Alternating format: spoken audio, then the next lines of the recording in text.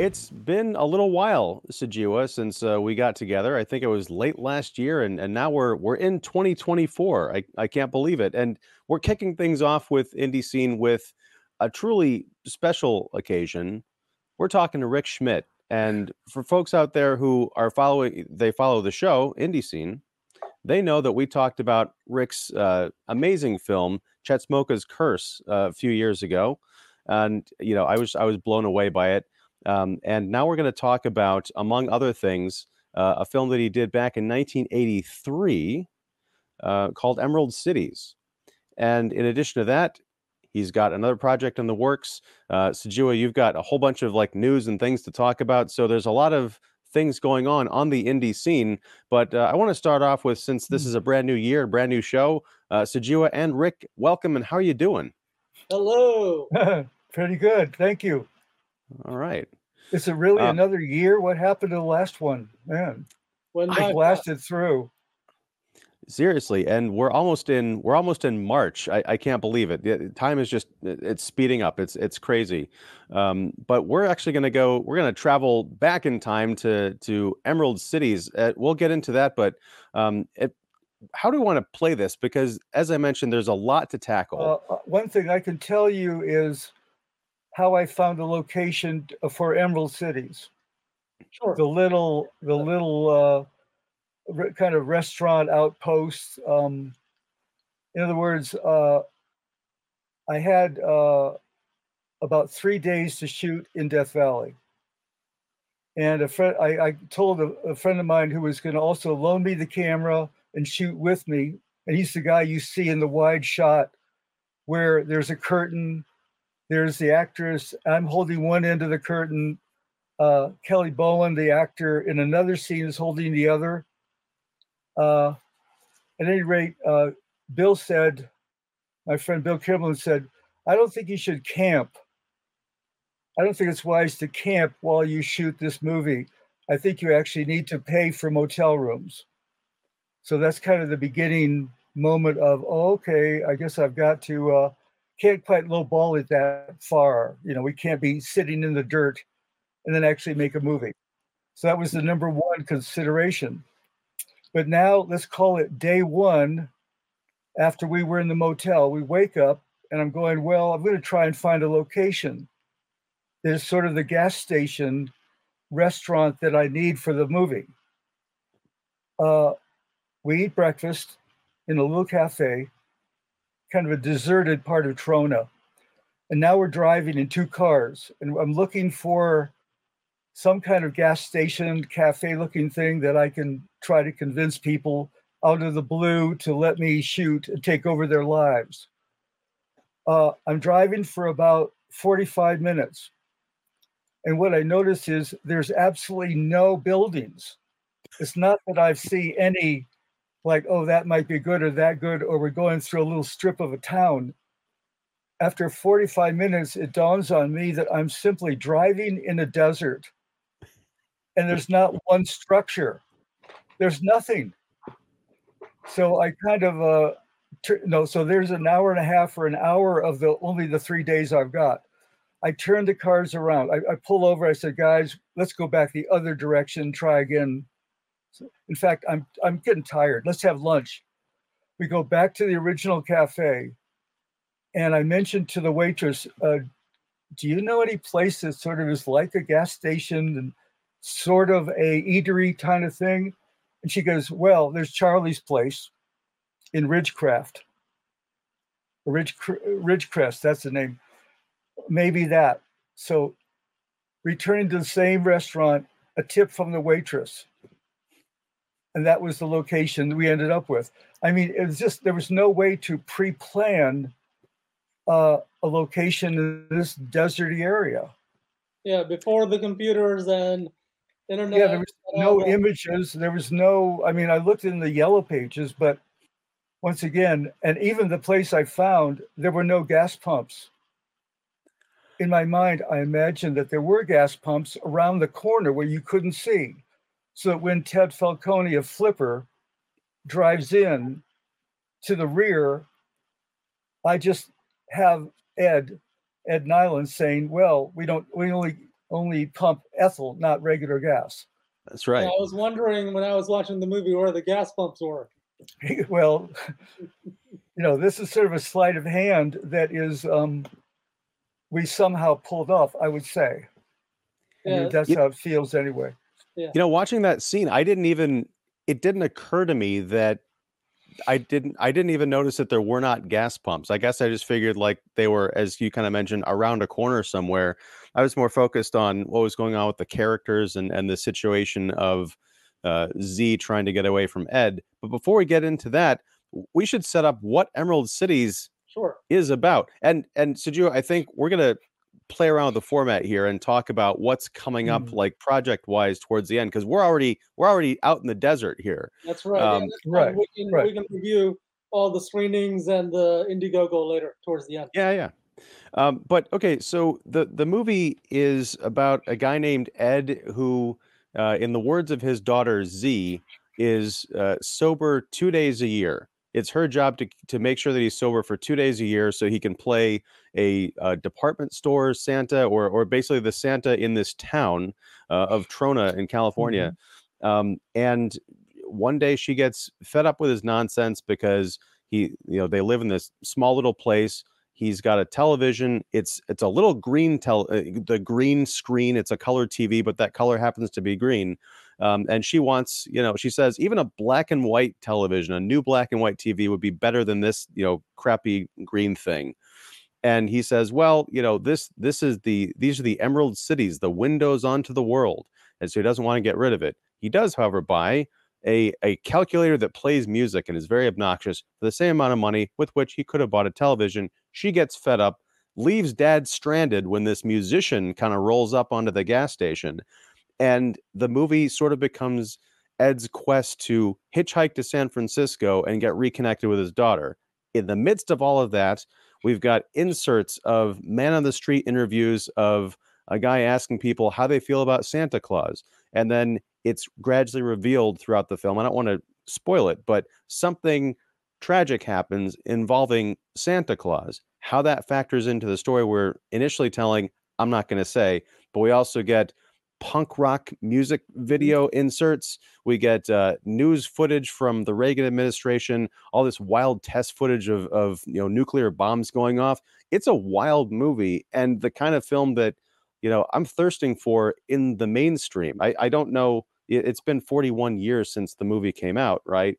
And I don't know why no one has adopted this sort of template to incorporate reality and fantasy into something that's not quite a docudrama. It's its own beast. So I'm excited to talk to you about it.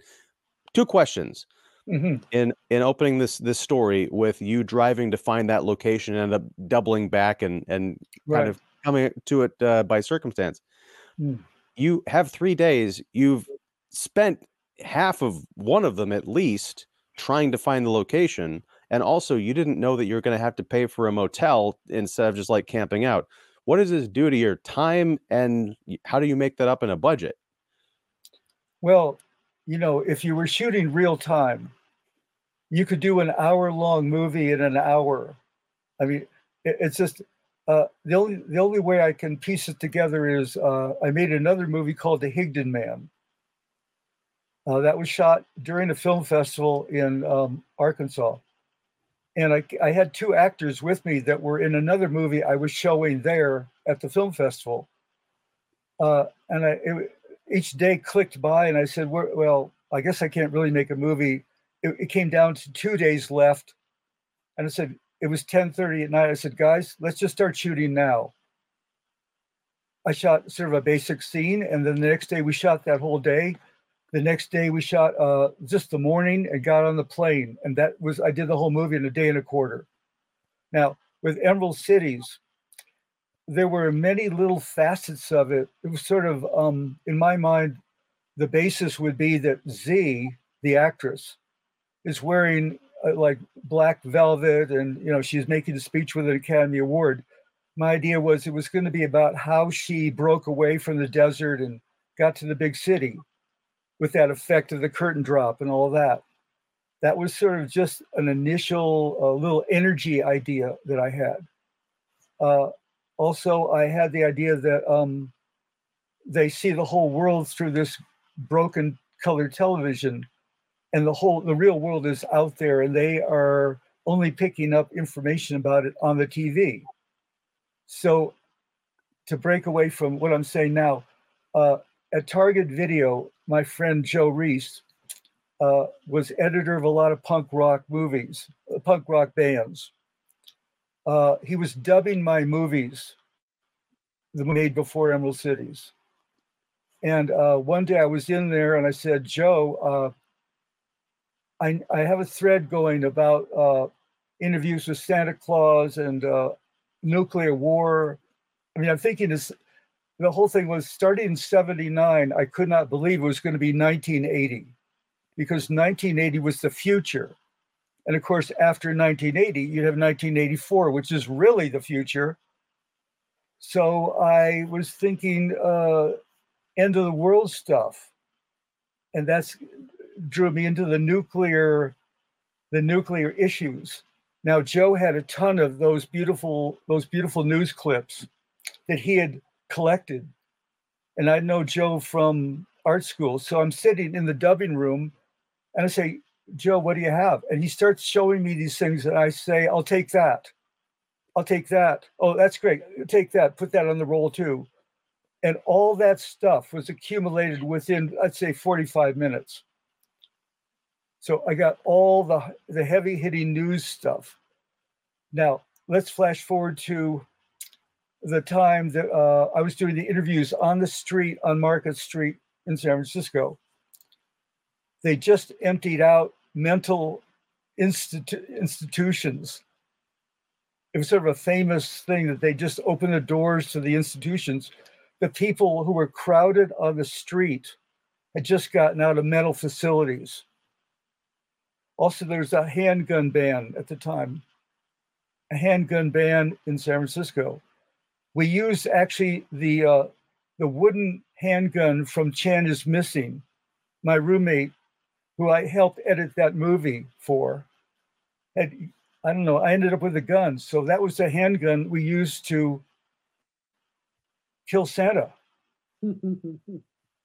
It's sort of a process, and it's sort of, the wall was 1984, heading for that with the movie making process. And that basically brought all the energy to focus in on that. And since Ed was beginning to play Santa Claus in the desert, those interviews of,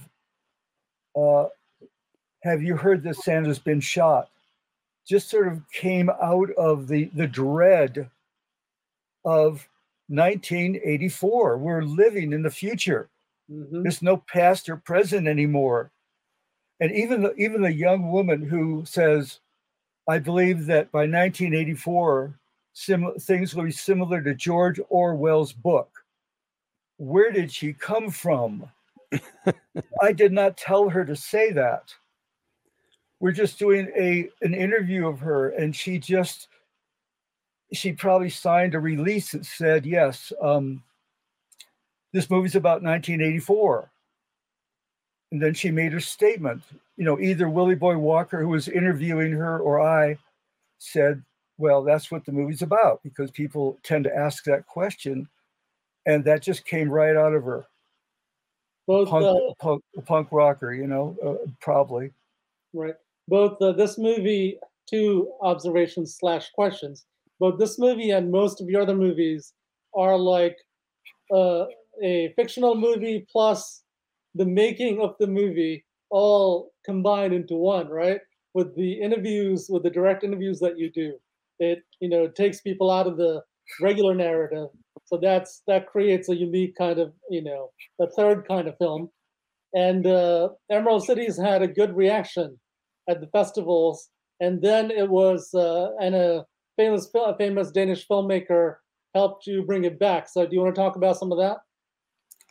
Well, yeah, the miracle of the resurrection of Emerald Cities was that the guy who did the restorations for Nicholas Winding Refn, who did the movie Crash and a few other things with Ryan Gosling, The Restorer was the bass player, the new bass player for the Mutants band.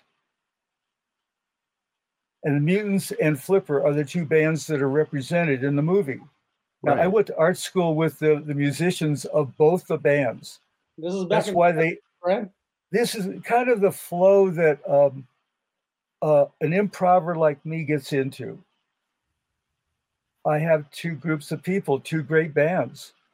I found out from Freddie, the lead singer of the Mutants, that he had seen A Man, a Woman, and a Killer, my movie, that co-directed with Wayne Wang, my roommate at the time. He'd seen that at the Pacific Film Archive. And he said, well, shit, Rick made a real movie. I guess I can start a real band. No. So it was connected in to a friendship and that particular moment in time. As far as Flipper goes, I've been a friend of Ted Falcone for 40 years. And he was a fan of probably the first movie and Showboat. And he, there's so many odd things that go on in this improv process. One of them is I couldn't understand how Ted found in Ridgecrest, pardon me, I keep saying the wrong word. I don't know how Ted found the chute in the middle of the desert, 30 miles outside of Trona. It must have been that he went to breakfast in the cafe and said, do you guys know anywhere that they might be making a movie? and the same waitress would go, well, yeah, I talked to the guy and I told him, go to Charlie's place. There's just no other possibility. But Ted just drove down to the desert. Yeah, the movie is... And I'll just say one other thing. When you see his red car roll into the parking lot and understand the timing of what Ed and Z, the actress, were talking about, we just rolled the camera when he rolled in. He didn't roll in and we tell him back up and roll in again. Nice. He just arrived and rolled in exactly in the storyline moment that we were shooting. And it was just like, move over there, get the shot. Now, those are things that almost are impossible to understand when you compare this against the regular process of making movies. Also, I might add that the house that when we drove up to Charlie's, my friend Bill once again said, you don't know if this guy's going to even let you shoot there. You need to offer him at least $50. Big money.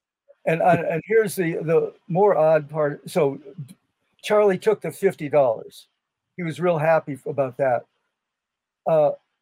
In advance, I didn't even know he had a television, much less a battery operated one that we could move out onto the table. So lots of improvisation. Improvisation and sort of just jumping in. I mean, I sort of tell this in my book, the feature filmmaking used car prices book. Once you take the risk of making a movie of this sort, at least outside of the normal process, these miracles sort of start to rain down on you. And in my case, after like over 25 features, there have been so many of these kind of odd miracles that a friend of mine said, Rick, you just depend so heavily on miracles. Do you know that, or are you aware of it? And I'm saying, yeah, to the point where if suddenly I'm making a movie like Bread Machine, if the miracles just halted, I'd say, okay, I understand. I have somehow drained the miracle, whatever, urn, or, not urn, but miracle rain. I could face that. But I think that even the fact that I'm now buying bread machines, and I'm up to 12 bread machines, I'm feeling like I'm kind of on top of the movie now a little bit more, because I'm ready to install or flood this one couple's life with 12 bread machines, and I haven't even met the husband yet, who's playing the lead role with his wife, who's my granddaughter through my adopted children. You I have haven't any even. questions about the Emerald Cities part before we move on to bread machines? Yeah, of course. Hold on.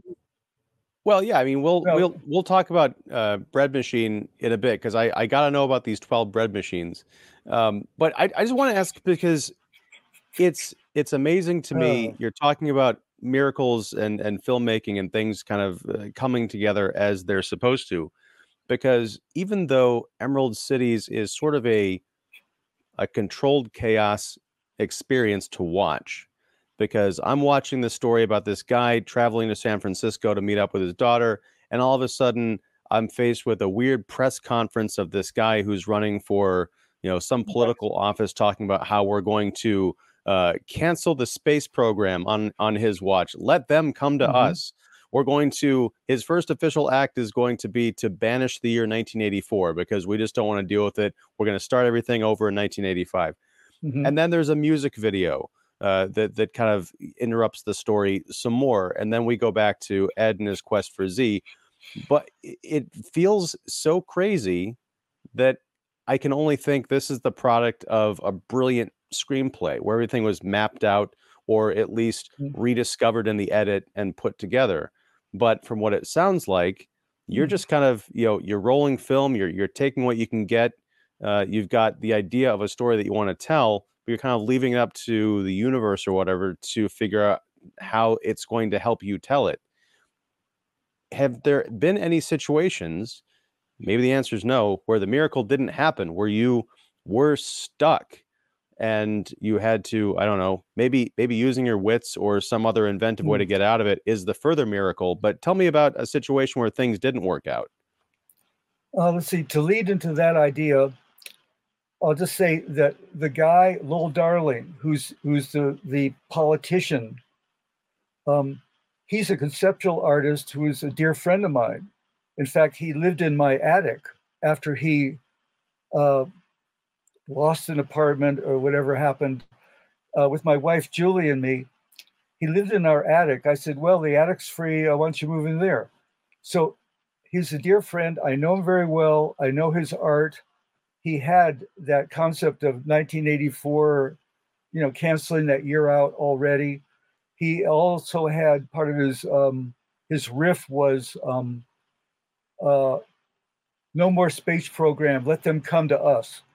That was already in the works in his performance concepts.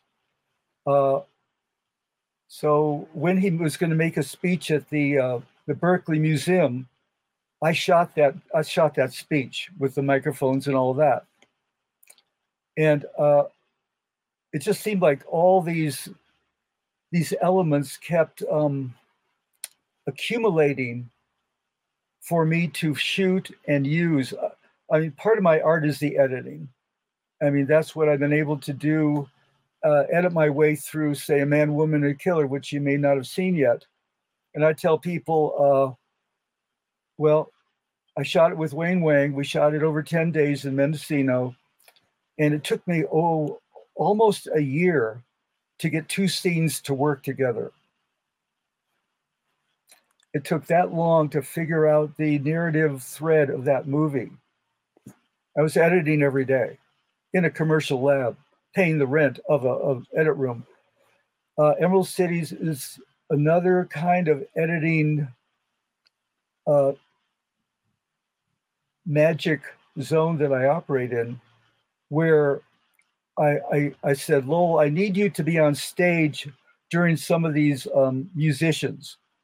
And he goes, great, I have a girlfriend, I'll bring her in. And then I said, I need Willie too, because he's doing these interviews out in the street.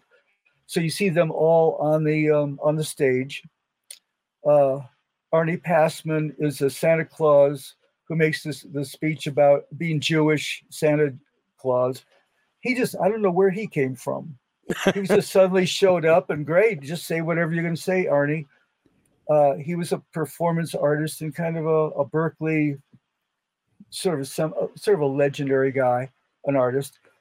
So people would appear in the middle of my scenes who I didn't invite. I didn't even know them. I'm still talking about the success of the miracles.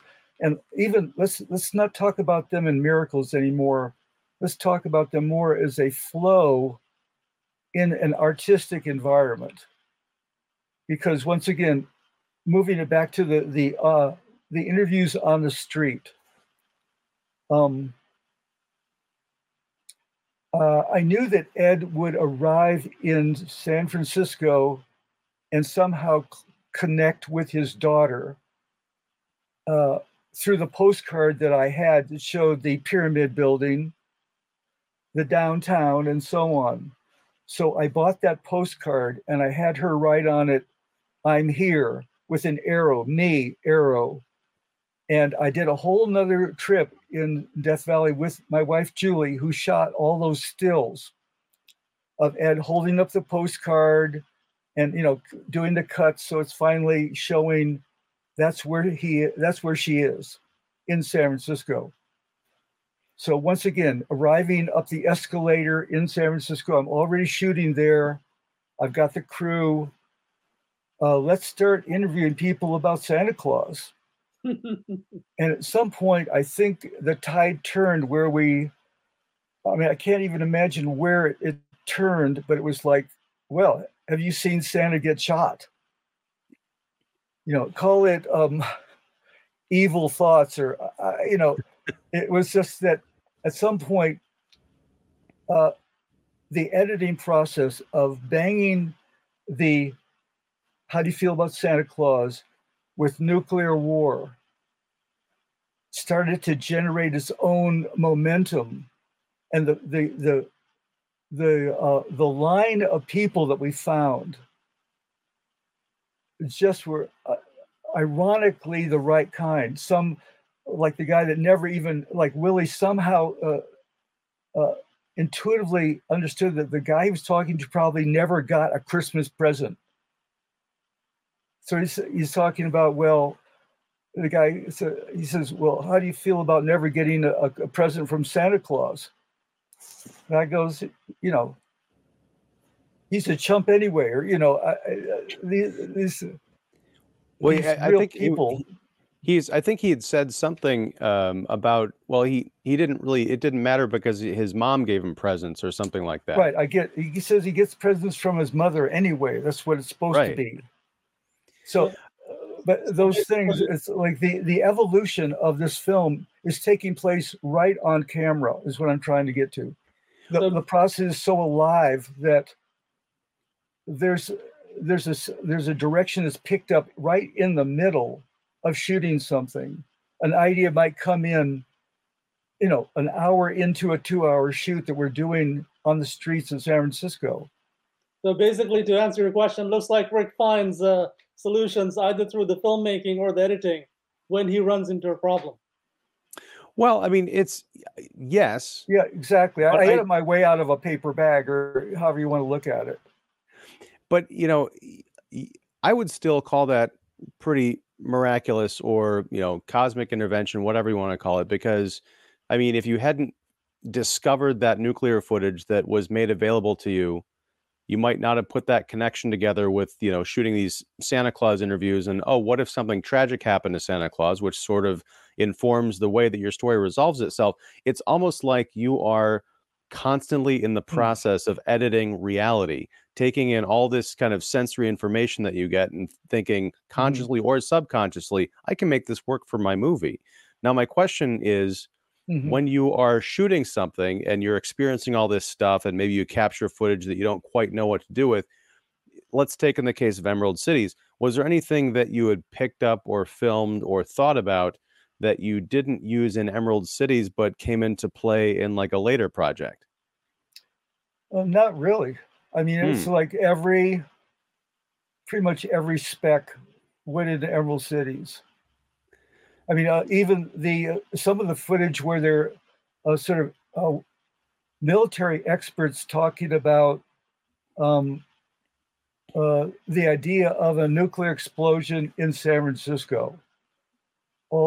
And also saying that the whole all the armaments in the US are already nuclearized. The howitzer goes boom, and there's a little tiny nuclear bomb out there in the desert somewhere. That was all from one documentary that I got the rights to run in the movie. It's in the credits. I can't remember the exact name. It may come to me, but at some point, my mind was tripped into learning that bit of information. I approached those people, and they were more of a rock solid experts speaking about the dangers of the MX missile. So it's just, I mean, this was over a 2-year period. So it was sort of like I'm editing, I'm shooting. There are areas when I can't do anything because I'm out of money.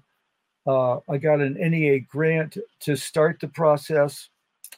Then about 2/3 through it, I was paid by Channel 4 in England for a showboat that showed at the London Film Festival. That money rolled in, 6,000, half of it, that was half.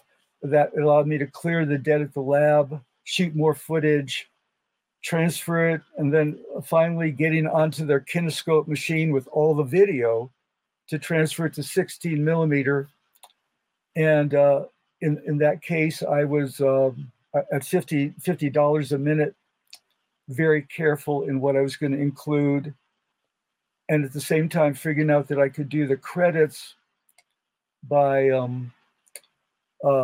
pasting on an animation pegs right on the top of the video screen. Right. I mean, I did plan for that, and I had all the credits as codoliths that I could then put them into the pegs, pull them off, put another one on, and did 20 credits without screwing up at $50 a minute kind of thing. And Nice. And then, seeing that I could have the bands hiding behind the words or partially seen and then flip it out. Also making the commitment to turn some of the news footage into green emerald.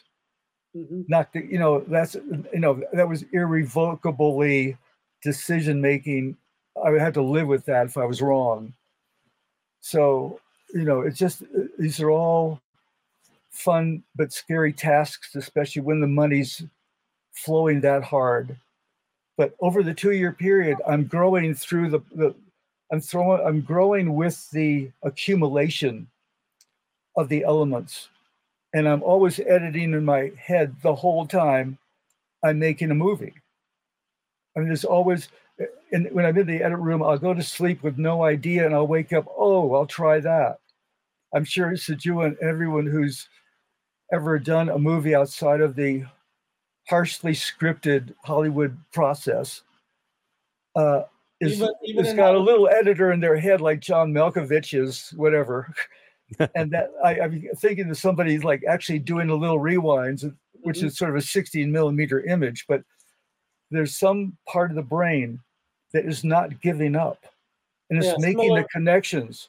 Yeah, similar to writing scripts. What was the reaction like when you first showed the movie, and were you surprised? Yeah, I mean, I guess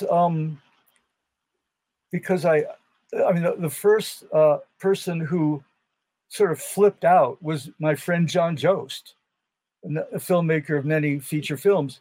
He said, we didn't say holy shit, but he said the equivalent of that and going, I can't believe it. This thing is actually doing so many more things than I thought it could ever do.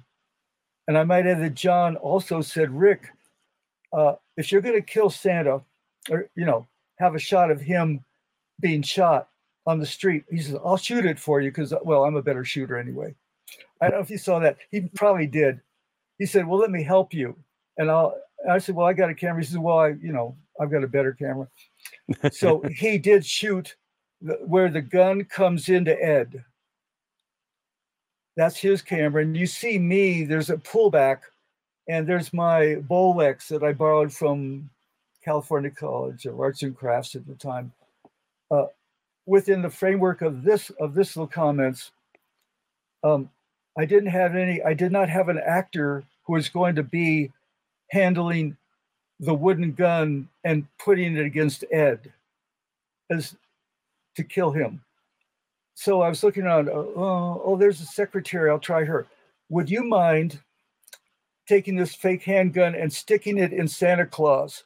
She goes, oh, no problem. I said, just got to sign this release. So, that's another part of it. I have not cast that part. Mm-hmm. And yet you would say, well, that's a little odd. That's the biggest moment in the whole thing you seem to be doing in reality. That seems a little loose. I go, well, I mean, I can only handle so much. So once again, there were 40 people around. I would have asked 40 of them. That was probably the only person I asked. What was the festival and the film world reaction to the movie? Well, let's see. It did get into Rotterdam. Very good festival. I sent a VHS or something, and I'd already shown in Rotterdam with A Man, Woman, and Killer and Showboat. And I got a telegram from now Hube Balls, the director, right? Mm-hmm. Hubert Balls. He said, "We love your movie." That was the telegram. We want you, nice. We want you to come. And they're paying for it. I'm going. And actually, a friend in New York said, I was in there I happened to carry my passport for hopeful possibilities like this. And I had it on me in New York. Nice. He said, Rick, I've got some exciting news for you. You're going to Rotterdam. He wouldn't even tell me on the phone. Anyway, so I flew right out from New York to there. That was a last minute thing. I was already there. In Rotterdam, I was sat next to a programmer for the Everyman Theatre in London, and another famous guy. I can't remember. I don't know who he was. And then a woman who went on to produce many films in the UK and such and so on. They flipped out. They were screaming. They were loving that movie, and I think especially me and, dare I say, a dress. And that's when I got like a show of Emerald Cities and Showboat at the Everyman Theatre in London. Awesome. So it was a hit show. It was an exciting show for me. I gotta ask that again. This seems, for folks out there who have not watched Emerald Cities, my experience of watching it, it was like it's an imperfect analogy, but it's like a mashup of, a Christopher Guest mockumentary mixed with the end of Western civilization meets kind of Robert Altman and a million other, kind of incongruous ideas that come together to make this perfect piece of art. At the end, the conceit of the story, and I assume this is true, is that you lose your lead actress. Z does not finish the picture, and you, as you just alluded to, stand in for her in a really brilliant, it's not enough that you kill Santa Claus. Okay, we're already into spoiler territory, but it's not enough to kill Santa Claus. But then your lead actress disappears. She runs off to find her dream in a movie about how she had realized her dream, and now we're seeing it in flashback. Was that all true? Right, and tell me about how did you handle that? How did you decide, okay, I'm just gonna wear the dress? Well, I mean, it's funny because the spec of an idea that I started with, as I mentioned at the beginning of this discussion, was that she's holding an Academy Award in front of what looks like an award type red velvet curtain. And she's going to say, well, thank you very much for this Academy Award. And she made up what she said about me, thanking Ricky Schmidt and all that. And the curtain drops. What she says, it's been a long way from Death Valley, longer than anyone knows. In fact, here it is. So now she's going to tell you the story of how she won the Academy Award as an actress. Because I thought at the beginning, well, she's a professional actress. Let's make a movie. This is the third in a trilogy. Let's make a movie about her winning the Academy Award and just use that as a lead in. And in the midst of it, by the time 2 years had gone by, she had taken the risk of moving to New York and doing some kind of an attempt to be an actress in the system there. And there was no money to fly her back in for a couple weeks. Mm. So I don't believe I even tried to do that. There was no budget. I was minus budgeting. The whole thing was I was in a minus budget just with the cost of the film processing, the stock, the editing, all that. I thought, well, got the dress. I can probably shoot around it.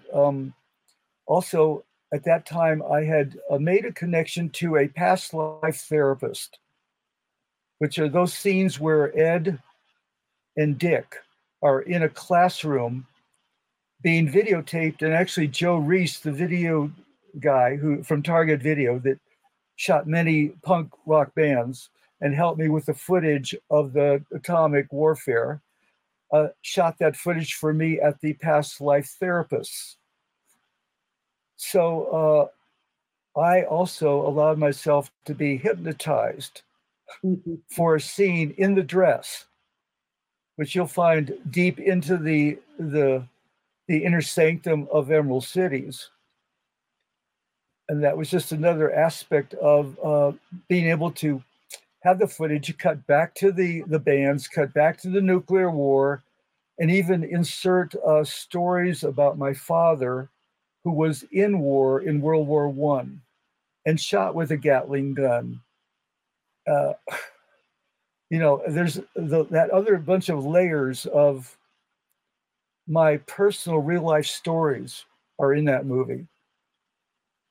A movie about the making of that movie would be very interesting. There are more specs, like a Pulp Fiction, Tarantino type movie about the making of Emerald City. Well, I do have layers of problems. Right. Now, I do have a book on the making of Emerald Cities called New Dark Ages, which is the title of the song that's played by the Mutants and so on, which I call how a improv movie Emerald Cities, how a punk movie Emerald Cities found its improv. Good book. Got its improv.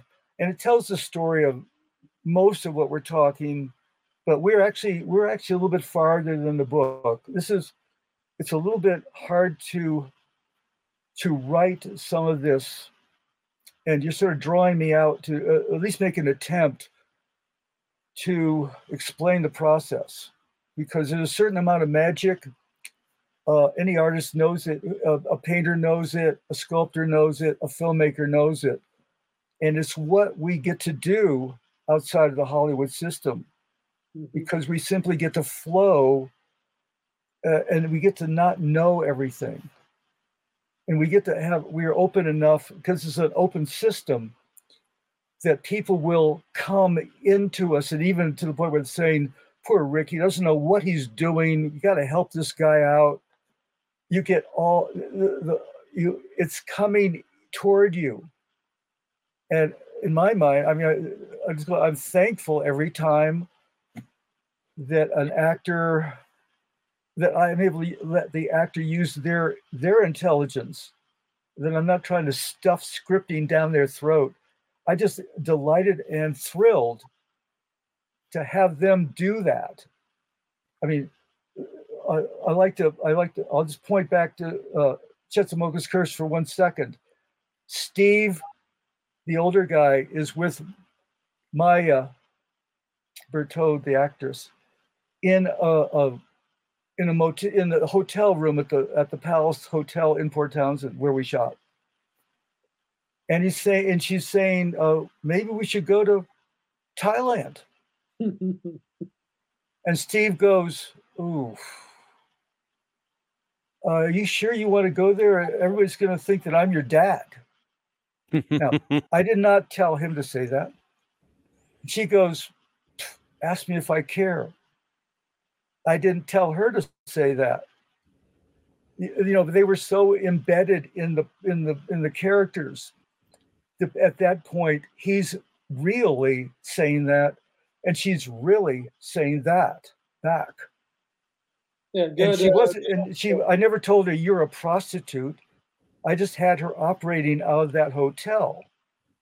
But with the scene where more than one man, is sitting with her on her bed, like you pointed out before in the other podcast. Yeah, it looks like And a she says, "What?" And she says, "What do you want to do?" And the guy says, "Just talk." And she has this smirk. What do you want to talk about? It's just coming naturally from their intelligence, and they're having fun with some aspect of it. So Chattanooga's Curse, I'm going to be showing in Brooklyn late March. I'll send you the link in. Information will be at Indie Discovery LA website. And we're doing a crowdfunding project for Rick's next movie, Bread Machine. I'll send you the link for that. And Rick has books about a lot of these films as rewards that you can get, that donors can get from the Indiegogo for the Bread Machine. And I think that's about it. So I'm going to be showing 4 movies: Cosmic Disco Detective Renee, Chatsamoka's Curse, and Memoria by Apichatpong Weerasethakul, who did Uncle Bunmi, who can recall his past lives, plus a really weird movie called Man Baby. All that info will be at the website for Indie Discovery LA. 2 movies at the end of March, most likely Renee and Chatsamoka's Curse at the end of March, and then 2 movies, Memoria and Man Baby at the end of April. Man Baby is April 20th. So I'll have all those dates at that website. I'll send you the links. Oh yeah, and we'll have the links to all of that in the description below, so folks can definitely check that out. So Rick, tell me about, and Sujiwa, because you're involved in the campaign too. Tell us about Bread Machines. Well, let's call this a moment the beginning part of the flow process. In other words, I had an initial image of somebody, a couple probably, becoming so desperate that they would try to open up a bakery in their house by filling their house up with bread machines that ideally they could buy on time with a credit card. And there were some funny things about it. I imagined them blowing fuses in their apartment building. I imagined the funny little way in which the extension cords would be leading out of their apartment, down the hall, into other apartments because they were going to blow all their fuses. And I thought that's pretty funny. And that extension cord would be going out their window and dripping down the side of the building and plug into something else, a lawnmower, who knows. So I originally made a Photoshop shot of all the bread machines I could kind of cut and paste into a Victorian apartment. And that was just sort of sitting on Facebook for about 2 years, I guess. Sejua sort of helped me, get a new Facebook page, and it was just sitting there, and it was just sort of teasing me personally, I guess you'd call it, saying, are you really going to make me a movie, or this is just a funny image? And then my son, Morgan Schmidtfing, who is shooting a documentary on me with my daughter, Heather, and they've already produced a teaser that's about 14 or 15 minutes long, said, well, Rick, you're going to be turning 80 within a month or whatever, which I'm turning 80 in March. They say, we want you to shoot that bread machine thing. We want you to make that movie.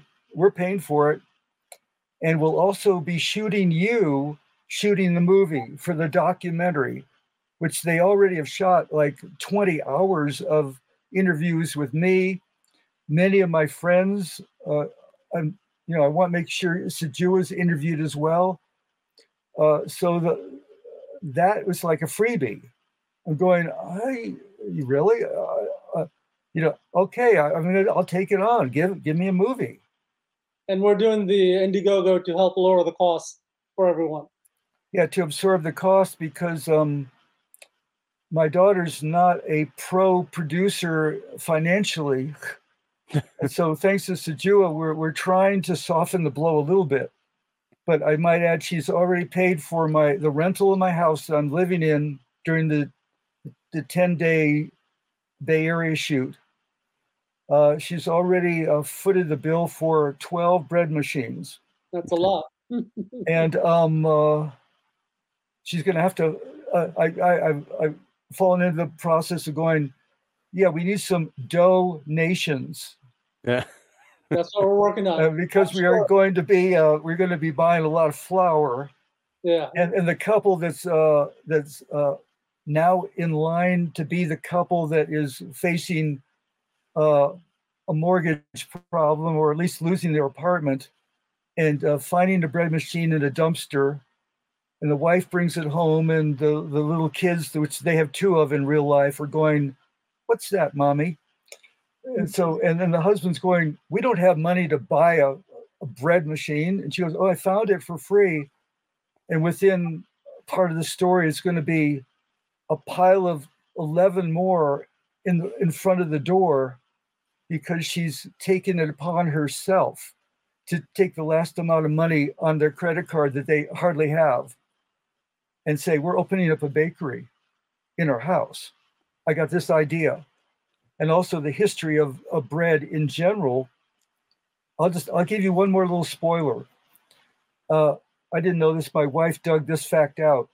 In Syria, when a couple is married, they have an event where they throw wet dough at the door of the recently married couple. And if the ball of dough, when they throw at the door, if it sticks, it looks very promising that they're going to have a happy marriage. If it slides down the door, they are in trouble. So that's just one very odd thing that we're going to be doing. We're going to be throwing, somebody's going to throw dough at that door. And also, by the way, the couple, to protect the vibe, they actually work to clean the door to make sure it's clean enough for the dough to stick. That's how they temper the whole process. So there's so many facts about that, and how ancient bread is, and how many different civilizations that would live or die on bread. The production of bread, the flow of wheat. There's so much history that's what we're delving into right now. I gotta ask, I want to bring this point back around to Emerald Cities, because watching this movie, which is 41 years old, I can't believe you're 80. Yeah, I mean, because wow. That's funny. But I can't either, Ian. But of course, that's two of us. Well, but here's the thing, like, well, I'm watching Emerald Cities and I'm thinking, yeah, of course you show up at the end of the film, but it felt like the work of a very young, I don't mean inexperienced, but a very ambitious, creative, just alive filmmaker. And you were probably around 40 when you made that, which, gives me hope. But watching Emerald Cities now, you've got the people who are obsessed with television, to the point where they don't really want to go out and experience anything. They want to see the world through television. We're going through that now with TikTok, with YouTube. You've got the threat of, global catastrophe, nuclear war, which we're on the precipice of, again today, and a lot, uncertain political climates. Everything is circling back around. So even though the movie is 40, it's 4 decades old now, it feels, minus the fashion possibly, like it could have been made today in some fashion. Now, when you're preparing to make Bread Machine, and you said that you're at the start of the flow process, in addition to the history of bread and things that you're talking about incorporating into your story, are you also, 41 years ago, or 42, you're taking news footage, nuclear test footage, that kind of stuff, and incorporating it in a contemporary sense to your artwork? Are you scouring the internet? Are we going to see like TikTok clips and, CNN footage or whatever kind of incorporated into, this version of the story? Maybe not CNN, but, local coverage or something that you can use without getting sued into oblivion. That hasn't come up yet. It's what I'm finding I'm focused on right now is the fact that this couple has 2 adorable children. And this is a mixed marriage. They just had a little girl. DJ is their son, who's actually my great grandson from an adopted. I adopted my daughters of my first marriage when I was 20, and they actually, when you adopt legally, they backdate your age on a certificate. So they said I was 16 when one of the daughters was born. So that's how come I have a great grandson, and he's in the movie. And I keep thinking the most adorable part is when there's some kind of a meltdown, and I'll just put it this way: there's a flower fight. In other words, throwing flour two directions to a point where they almost look like ghosts.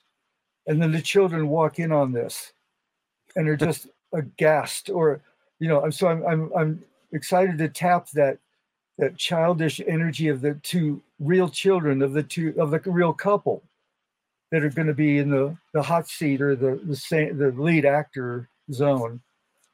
By the way, I'm also bringing back Z, Caroline Zaremba, who's the star of Emerald Cities, has got a part in this one.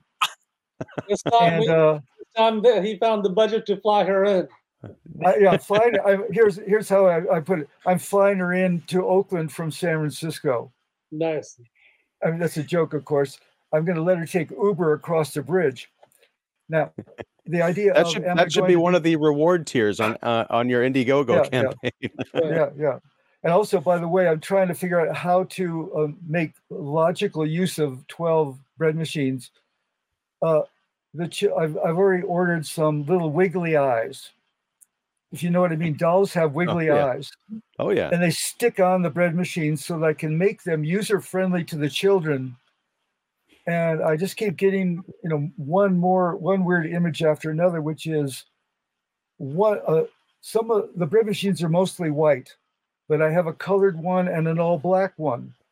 And I'm not that I'm giving the whole movie away, but I think that maybe the little girl somehow takes the little bread machine into her bed as a pet. And they're going, where the hell's the red bread machine?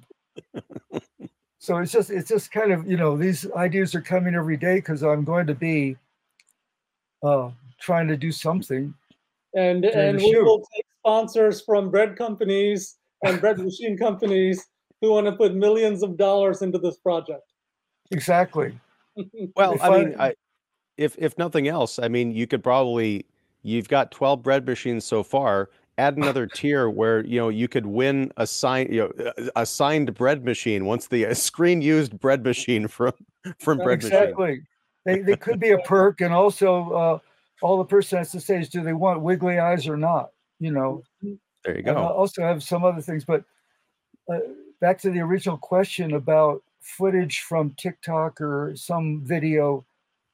I don't think there's going to be any dog that's eating peanut butter in this movie and choking on it, or I just I should never say never, but we'll see what happens. Yeah, exactly.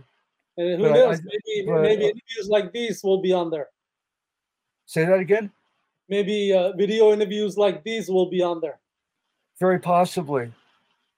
And so some of it is beautifully out of my control, obviously. In the edit, when you're editing, you'll figure it out. Exactly. And well, then, a couple years worth or whatever it takes. But that's right. Again, I'm going to have these people right here shooting me. Mm-hmm. As in, Morgan is shooting me, but he's hired a whole nother team. Chris Brown, who did Annie, Fanny, and Danny, I think that was the title, is another feature filmmaker, is the documentary crew that's already shot a portion of the doc on me. Rick, so, you can film those people, and the plot of the movie could be a documentary crew is recording these people trying to make money out of creating lots of bread. Exactly, because there's a level of success that I've had fun imagining that, there's a couple different levels. One is the bakery actually works, mm-hmm. and they become very, very famous overnight. So they have a Like- video crew coming by to Exactly. watch the work. Yeah. And yeah, even my, there's a birthday party in the works for me, but it will be the biggest production part of the movie, and it won't be mine until I say cut. Then we could, hopefully there's some cake left for me to eat and the rest of the people who are shooting. But I would never let go of a major event like that, big budget event. One last thing, you had mentioned that there's sort of I think you called it a teaser trailer or a trailer that's like 14 or 15 minutes long. Is that like a proof of concept of this documentary that they're putting together, or is it something that you can share? Because I would love to see it and share it with people if it's ready to. Oh. If it's not, we can wait. But yeah, I'll ask my son. He's thinking that it should be exposed to the world, I think, when he starts his own fundraiser event. But what it is sort of it connects the dots of me having written feature filmmaking at used car prices. It has Kevin Smith in there saying he used it to make Clerks. It's got a mention of Vin Diesel, who also has been on talk shows saying the book made his career. I mean, every time, the first time he appeared in the Tonight Show saying my name and the name of the book, the sales just shot up to the top. Nice. On Amazon. So, and every time, I think he says he likes to mention that his mother bought him the book. So he enjoyed continually mentioning his mother. And every time a new movie came out and he was on another talk show, he would mention my book again, like eight movies in a row. Nice. So that was kind of the miracle of getting that book out and people saying, well, if it's good for him, I'm buying a copy, and it's like, yeah, so that trailer is not go ahead. That trailer is not available to the public yet, but if it becomes available, Rick will email you. Yeah. I think Morgan May Weekend, when I plead for him to let you see it, it's a very tight, very interesting documentary, if I do say so. I mean, it sort of catches me up, and it talks about me convincing Morgan and Heather to rent an RV to drive all the 10 boxes of my originals to the Motion Picture Art and Sciences Archive in LA, which is what we did. They took all my 16 millimeter. So it's all kind of I've seen it. It's good. Interesting. It's all at the I suddenly made it to the Academy Awards via that in their mind. Anyway, it's nice to know it's safe, and there's they go through all the prints, they make sure the splices hold, it's in the right air conditioning rooms. It's sort of a good filmmaker's dream. That's right. To have that stuff archived and available, maybe for somebody to make a print or whatever, and it's not just going to be mildewing in my storage anymore. So that was very nice. But Rick, that's incredible, and congratulations on that. And thank you. I can't wait to see Bread Machine. Just based on your description and just the ideas, the possibilities, I'm seeing a version of the movie in my head. Oh, that's fun. And I want to see this documentary about you. So thank you very much for hanging out and talking with us, folks. I'm going to have a link to the Indiegogo for Bread Machine down below. I've supported it. You can support it too. There's some really cool perks in there, including signed copies of some of Rick's books, including feature filmmaking at used car prices, including like vintage copies of it, I guess, which is really neat. So yeah, check it out, support it. Also, I'm going to have the links to the Indie Discovery LA film series down below. So, you can check out those movies that Sajua mentioned. Sajua, you sent me the link to it. I have not watched it. I'm sorry, I'm a bad friend, but you've got a new trailer for Cosmic Disco Detective Renee, which I will link to as well. Yeah, I'll resend that link. Okay. Well, I have it. I just haven't watched it yet. I'm sorry. It's been one of those weekends. It's got press quotes. It's a little bit better. Awesome. Well, okay. So I'm going to let us all get out of here. It's late. And, but yeah, everybody check out the Indiegogo. Also, check out Emerald Cities. You can rent it on Amazon. You can also check it out on Mubi. It's unlike anything you've seen. I guarantee it. Unless you've seen Rick's other work, in which case you're probably like, yeah, it's a masterpiece. It's amazing. So, thank you. all right. Well, thank you guys. Take Good care. discussion. And Talk to you soon. Thank you, all guys. right. All right. Thank you. Bye. Bye.